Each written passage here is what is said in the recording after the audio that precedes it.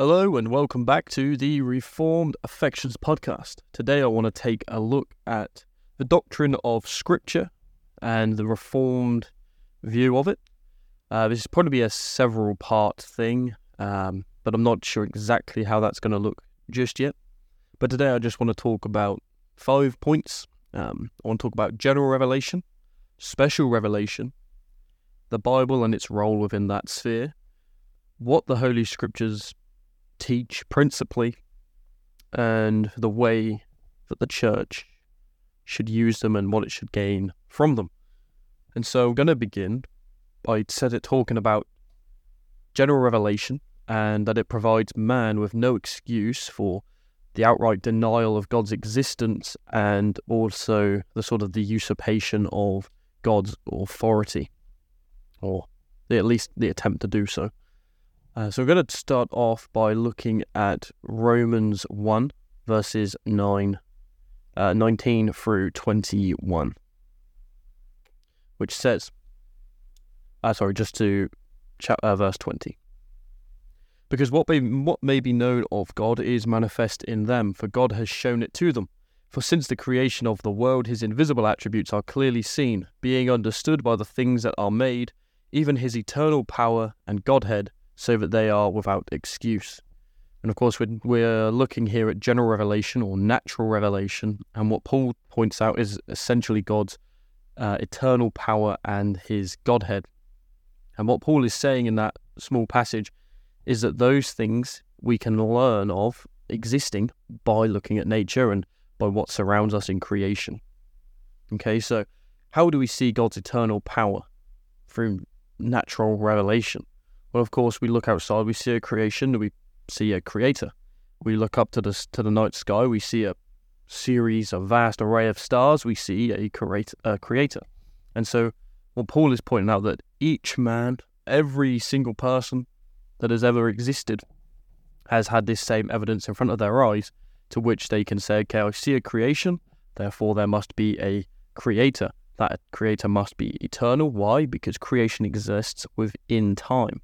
And so if the creator were to exist within time, he would just be a part of that creation and no creator at all. Okay, so why is it an eternal power, and why does it point to his Godhead? Okay, well, all things had to come into existence, either from something or from nothing. Nothing comes into existence from nothing. So God, by his eternal power, exists eternally and brings creation into existence, so creation comes from him.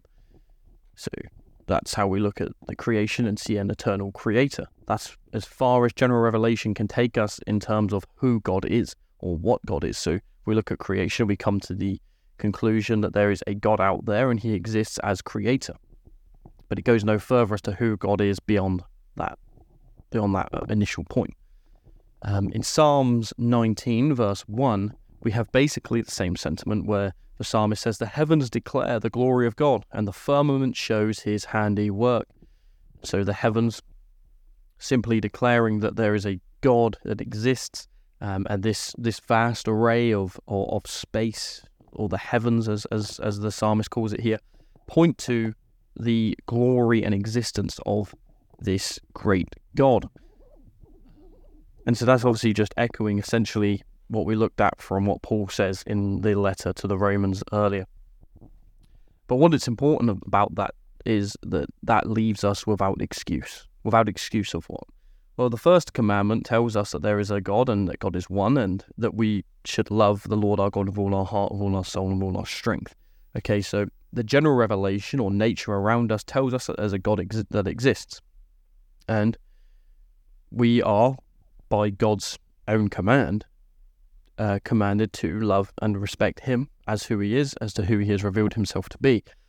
And with general revelation or nature telling us that there is a God out there that exists, and we outright denying that, especially more and more so nowadays, is without excuse. So whenever anyone says, there's not enough evidence for me to tell me that there is a God.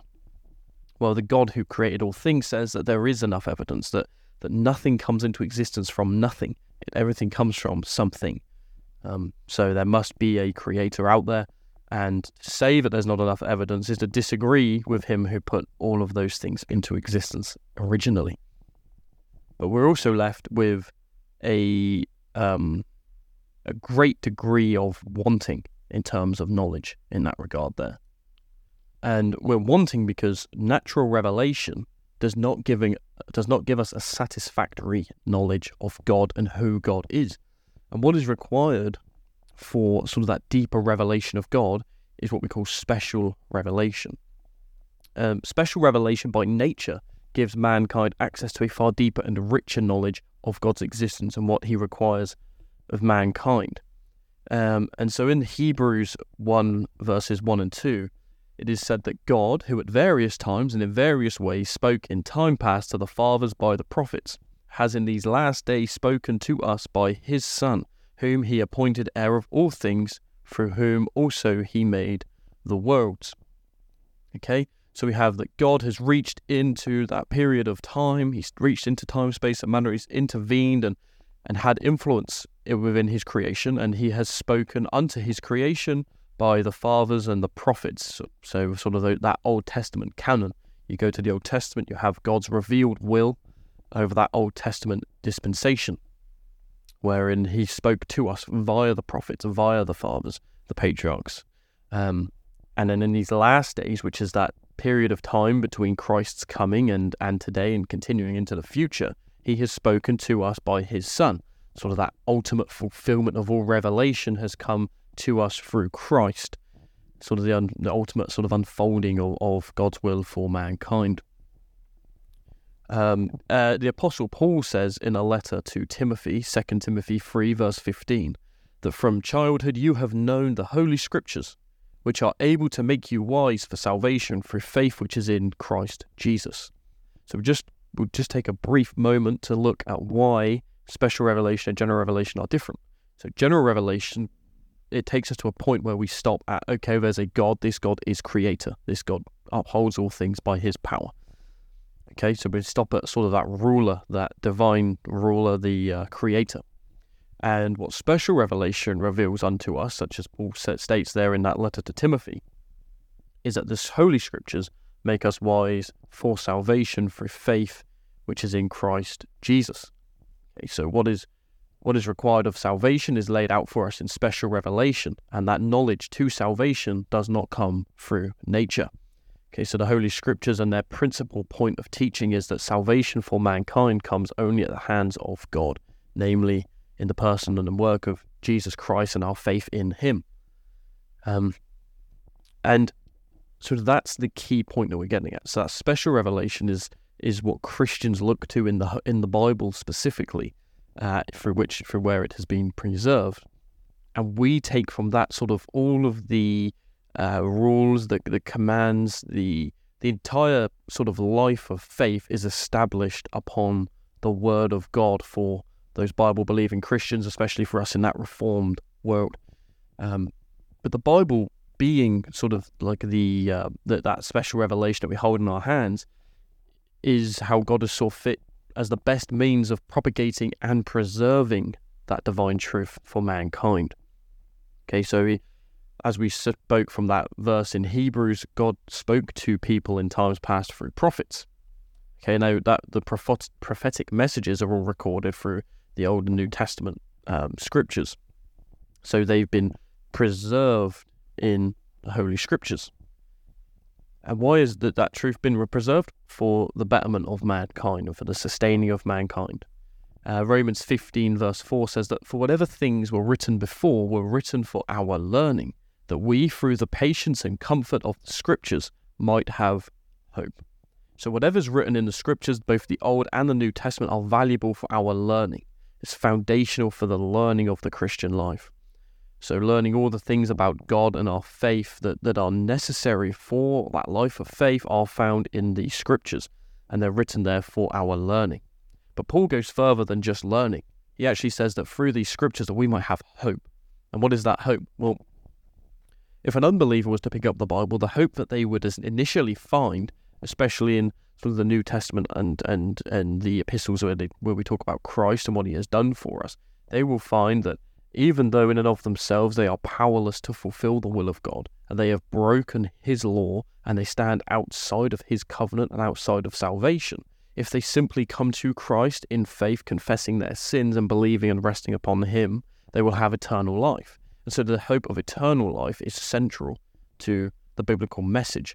But then there's also a great hope for Christians. So even as Christians, we don't look at our faith as a one and done type deal. It's not once saved, done. No, so we're justified and will inherit eternal life. And we've entered into sort of the first tastings of that eternal life in this world.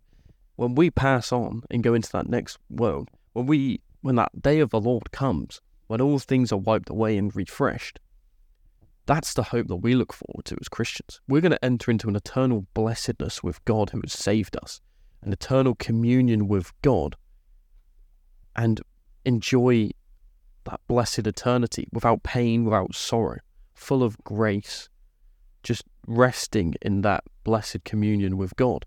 And so there's a hope there for the Christians always, and there's also that hope for unbelievers when they pick up those scriptures. In 2 Peter 1, verses 19 through 21, he says, "And so we have the prophetic word confirmed, which you do well to heed as a light that shines in a dark place, until the day dawns and the morning star rises in your hearts, knowing this first, that no prophecy of Scripture is of any private interpretation. For prophecy never came by the will of man, but holy men of God spoke as they were moved by the Holy Spirit." Okay, so let's just break down really briefly there. What has Peter said? Well, he says that the Scriptures are as a light that shines in a dark place. Our hearts are those dark places condemned by sin, outside of the will of God, outside of the covenant and salvation of God. Our hearts are a dark place, and the Word of God illumines us, giving us that instruction into eternal life. Until the day dawns and the morning star rises in your hearts. When that faith buds and grows and blossoms in our hearts, built on that sure word of God, resting in Jesus Christ alone for salvation, we see this great light that is wrapped up in the Holy Scriptures. And then he just solidifies something that's very, very important as we talk about the doctrine of Scripture in the Reformed faith, which is no prophecy of Scripture is of any private interpretation. For prophecy never came by the will of man. All prophecy came through man, but not by the will of man. It came through the mouthpiece of man, but by the Holy Spirit in those men. It says, holy men of God spoke as they were moved by the Holy Spirit. And so we look at the Holy Scripture as given by God. It may have been penned and written down by mankind, but it was by the movement of the Holy Spirit in those men that inspired them to write all of those books that we enjoy so much now as Christians. And so that's sort of how we wrap up the sort of, what are the Scriptures doing? They are propagating and preserving divine truth for mankind. That divine truth that came by the Holy Spirit was penned by mankind and is now there for the profit of all of mankind, to any who will heed its wisdom. We sort of briefly touched on this a second ago. The Holy Scriptures establish the life of faith, commands, precepts, wisdom, and guidance. So there's like the law and we have the gospel. So we look at the law. What is the law? The commandments of God as to how each person universally should conduct their lives as to glorify God and essentially enter eternal rest with Him. We find throughout the biblical canon, obviously this has been broken and made impossible because of that sin nature that abides within each and every one of us. And then we come and we find the gospel. What is the gospel? The gospel is that Jesus Christ came, God who took on flesh, who born under the law, born of woman, bore our guilt and sin on the cross, died for us, rose again on the third day, defeating evil and ascending to the right hand of the Father.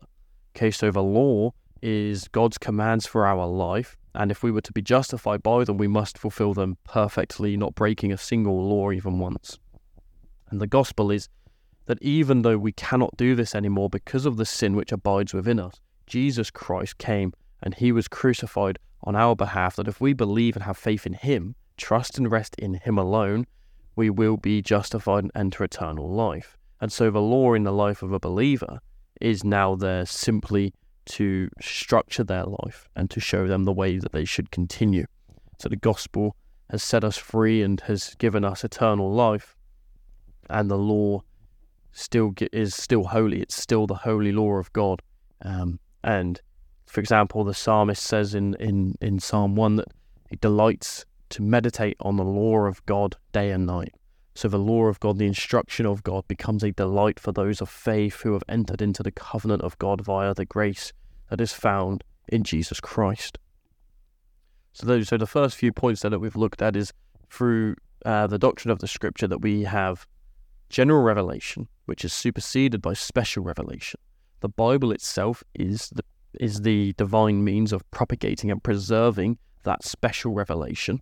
The Holy Scriptures principally establish the life of faith. We have the gospel contained in them, we have the law contained in them, we have all this wisdom that is contained in the Holy Scriptures, which are beneficial for the life of faith, for the life of a believer. And sort of the final point I want to touch on in this episode is that the church receives the utmost comfort from the words of Scripture.